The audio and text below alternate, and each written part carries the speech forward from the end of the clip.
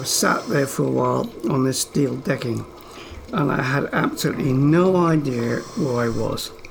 Apart from the torch, it was total darkness. In fact, I switched off the torch and it was like being in black outer space. And of course, when I switched on the torch, the reflection of the light from the beam of the torch, all the silt came up. It was like being in a thick fog of silver, and I could see absolutely nothing. I had no idea where I was.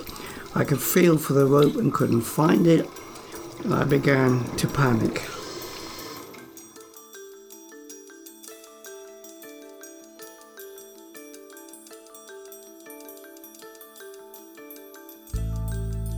Aquanaut. My adventures and misadventures in the early days of scuba diving off the Cornish coast. Written and read by me, James Wheeler.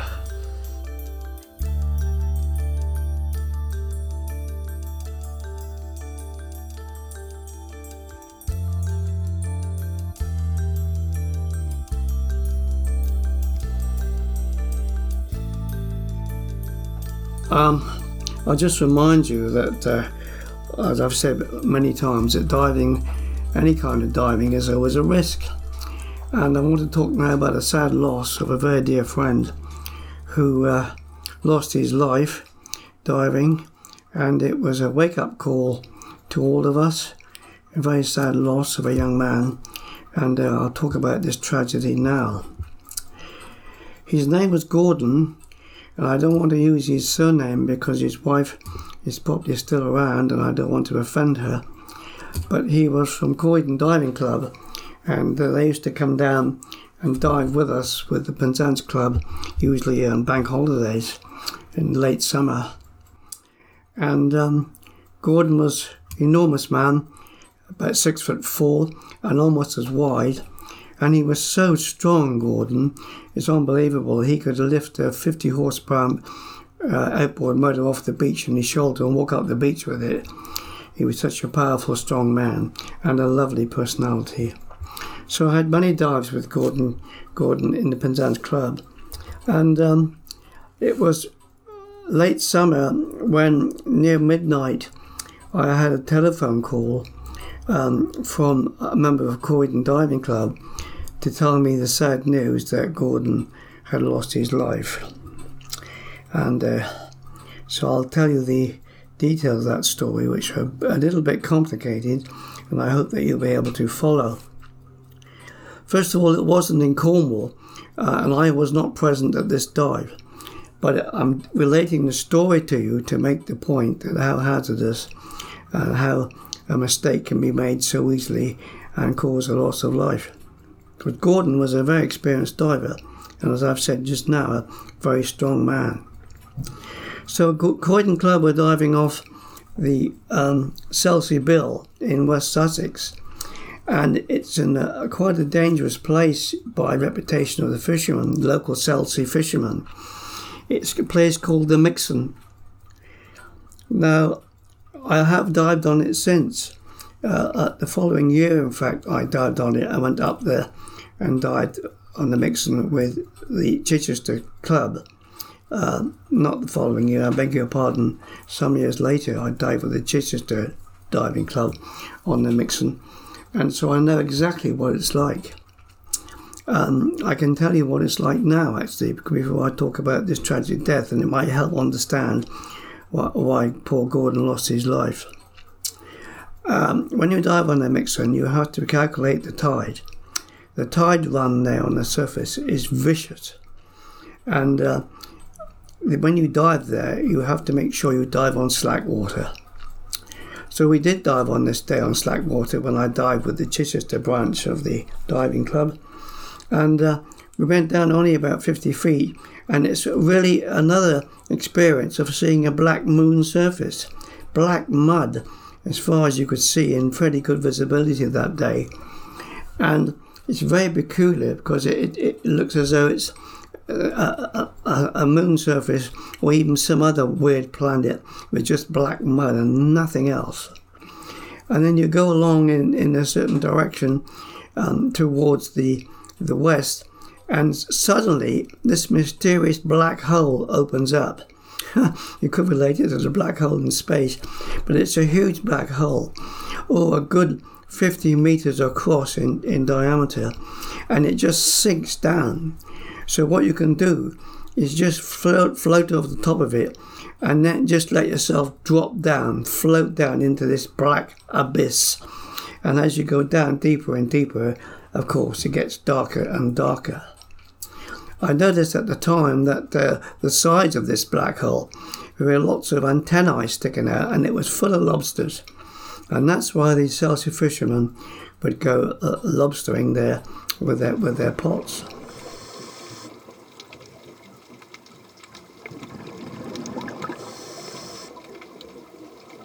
So that's what the black hole is like, and that is where Gordon lost his life earlier. So what happened on that dreadful day? Well, Croydon Club set off on the beach at Southsea with their inflatable dinghy, and I think there were 4 or 6 divers. I can't remember the details, but Gordon was the dive leader. He was a diving officer that day, and they must have motored out to the Mixon with the intention of a good club dive, and they did what we all would do, follow the rules. And but this time, they obviously had miscalculated the tide. They got the times wrong, because when they got to the Mixon, the tide was running fast. So whatever happened, we don't know for sure. They must have dropped the anchor into the hull of the Mixon, and then it held and secured the boat and stopped the boat from being taken away by the fast-running tide. Now, the normal procedure here when you do this on the inflatable dinghy, when the anchor's down and secure, you tie it to the painter. Now, if you're not any au fait with boats and boating, and particularly rubber dinghies, the painter is a rope fixed to the base or the bottom of the dinghy, and it's a permanent rope. And it fixed the dinghy solid, so it holds the dinghy. And what they do is tie the anchor rope to the painter on the dinghy. And then to be absolutely sure that if something fails, you unwind the remainder of the anchor rope and wrap it around the seat of the dinghy, so if anything fails, the boat is still held and not swept away by the tide. Well, for some reason, according to the inquest and the evidence given by the fellow divers on that day, they made a big mistake. They fixed it that the painter as normal and the boat was held, but instead of bringing the surplus rope inboard and wrapping it around the seat of the inflatable, Gordon wrapped the rope around his waist. And he was kitted up at the time. He had his full bottles on, all his diving kit ready. And for some reason or other, we'll never know the truth, but the evidence from the testimony given at the inquest suggested that Gordon was ready to dive, and suddenly the painter broke and gave away. So you can imagine now what happened. The boat was no longer secured when the painter broke, and the boat was towed away. The remainder of the anchor was around Gordon's waist, and it pulled him overboard, right into the tide rip. Well, the rest of it is completely unknown until poor Gordon's body was found some days later, and it was discovered that while he was sitting in the boat fully kitted up, his air bottles, taps, were not switched on. So he had a demand valve, but two air bottles on his back, giving about 100 cubic feet of air, plenty of air, to stay down all day. But he had not turned his bottles on. And the misadventure verdict given was probably that Gordon went over the side and was bowled over and rolled over and over and over and got the anchor rope wrapped around his body, and he couldn't get to his knife to cut the rope, and of course he had no air. He was dragged down by the tide, all he had was a snorkel, and when he tried to breathe from his mouthpiece, of course, he had no air.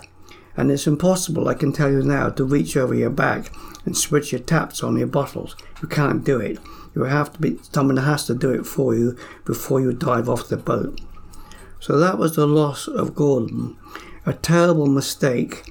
And if Gordon had his air bottles on before he dived, before he went over the side, of course, he would have been able to have plenty of air, unwind himself or cut the rope and surface safely. But unfortunately, that was not the case. It was particularly sad because they searched and searched. The Chelsea lifeboat went out, apparently, and eventually the diving boat, the inflatable, went around in circles looking for Gordon, motored around, never found him. And when they came back to the beach, of course, his wife and child were there waiting for Gordon to come back, and he never came back. His body was found 3 days later. So the result on this day was the loss of a dear friend. We'll never know the complete truth, nobody ever will, of what happened that day. Maybe Gordon had the idea of if he tied himself to the anchor, he could pull himself down through the rip tide and get down to the Mixon Hole, but we'll never know. So we all went to his funeral up at Croydon, and it was a very sad day, the funeral, with Gordon's black diving hat, which he always wore when he went out diving, on the top of his coffin. So it was a wake-up call for all of us, and hopefully we learn from these mistakes.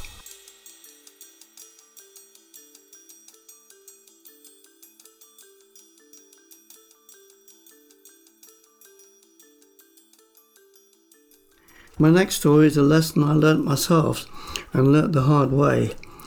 It all started when Oxford Diving Club used to come down to Penzance and dive with us, and my dear friend, the diving officer, was called Mick Phipps, and on one particular weekend Mick invited me up to dive with the Oxford Club off Portland Harbour in Dorset, which was in fact the next naval base. And Portland is a huge harbour. It's over a mile out to sea, and it has a long breakwater deep out in the sea to prevent ships from getting torpedoed or whatever. And further in close to the coast there's another smaller breakwater, but unfortunately right next to the coast where the breakwater ended, they left a gap when they built it. So the Navy thought that gap, particularly during the First World War, I understand, would allow a German motor torpedo boat to come in from the coast and fire a torpedo through that gap and sink British ships in the harbour. So what was the solution? The solution was to fill the gap. And the Navy did that by fixing there a warship and scuttling it. And as she scuttled, of course, she turned upside down, turned turtle, as we say in the diving world, and she sank upside down and filled the gap. Now, when we got there, it was low water, I remember, when we launched from the beach on the other side of the harbour, and the breakwater. And the keel of the warship was all bright green because the keel was just out of the water, and all the green seaweed. I've given this lovely picture of a warship upside down with the keel all exposed. So what we had to do was to go around the inner breakwater and then anchor just on probably the starboard side of the wreck, drop anchor, and then dive down the side of the wreck. Now I must add that there's another problem here.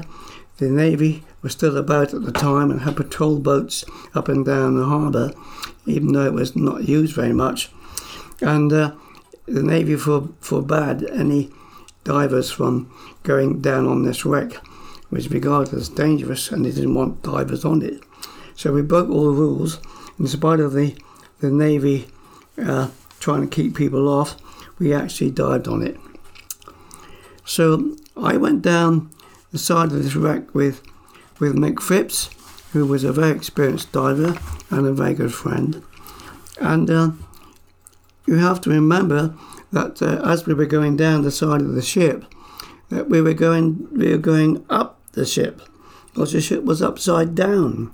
So as we were diving down, we were going up decks towards the bridge, which of course was upside down onto the water. Now Mick had dived on this wreck before, and there was a hole in the side, and so we had, of course, to be fully kitted up with a rope and also powerful torches, because it was completely dark inside. At that time I was a bit anxious about being claustrophobic, but however I was brave enough to go into this wreck and follow Mick in, and Mick unwound the rope as he went into the wreck. Now I guess we went in on the side decking of the warship, and we started to go down ladders. Well, of course, what we have to remember is, as we were going down the ladders, we couldn't orientate as to which way we were going, because we'd forgotten at times that the ship was upside down. So I had to think for a minute and say, I'm climbing a ladder, am I going up a ladder or am I going down a ladder? And at the time I can never remember, even today, which direction I was going, up or down. So anyway, we found our way into another side deck, and through a hatchway, through a door, led into what looked some kind of room which contained all sorts of instruments and valves and sorts of things like that. And we unwound the rope and found our way in. Now, there were two hazards here. I've already mentioned the complete darkness, so if you had to be very sure you didn't drop your torch. And secondly, of course, we had to have the rope unwinding and fixed to the outside of the wreck so we'd find our way out again. So we did this, and the other hazard, of course, was the fact that you couldn't use your flippers. If you used your flippers, you flipped up all the silt inside the wreck, and it made it like a thick fog, and the torch would not penetrate through the silt. So you had to keep your legs perfectly still and to pull yourself along with your arms. So we went deeper into this wreck, and for reasons which I'll never understand, and I don't to this very day, I lost sight of Mick's flippers.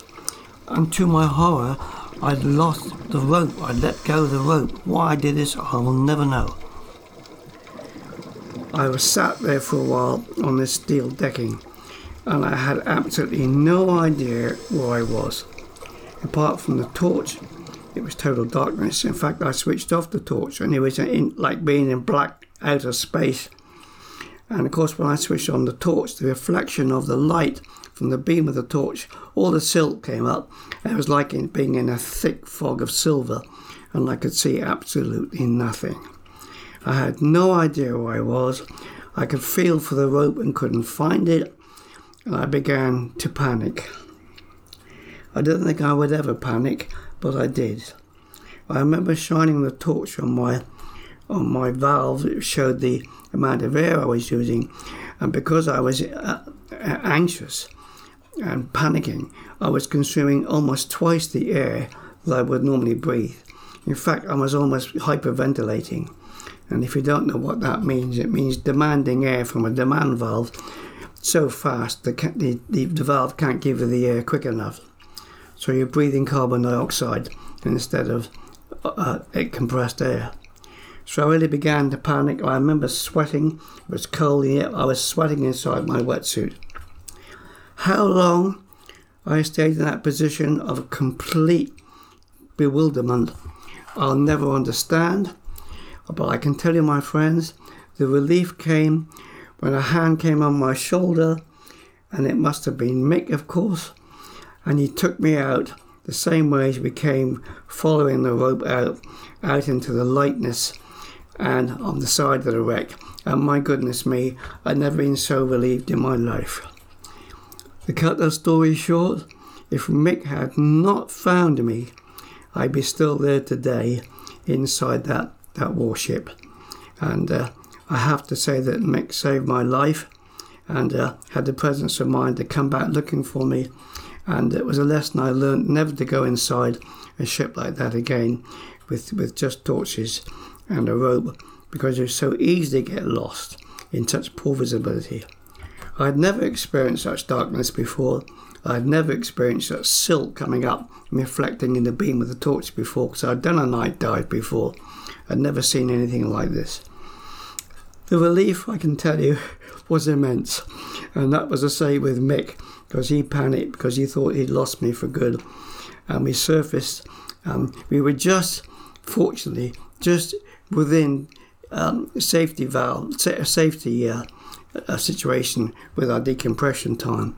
So we were safe back on board the inflatable dinghy, and very, very relieved. A lesson which I learned: too adventurous, too dangerous, should never have gone inside the wreck. Though I didn't worry about that, because Mick had said he'd been in it before with other divers. But it was a new experience for me, and something which I don't wish to do again. So thanks to dear Mick Phipps, I'm alive today. God bless him.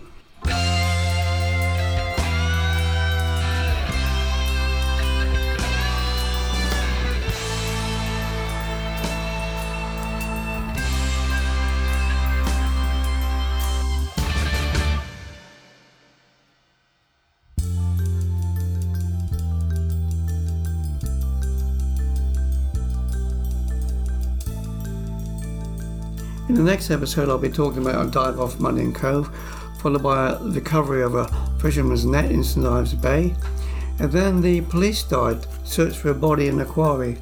That was a freshwater dive, of course. And then the awful dive to find a body of a fisherman off Coverack. And finally, two more: the freeing of a propeller with the lifeboat off Sandon, and a dive with the research ship Jane searching for tin. And lastly, a dive at Sandon when fishermen feathered their hooks on us.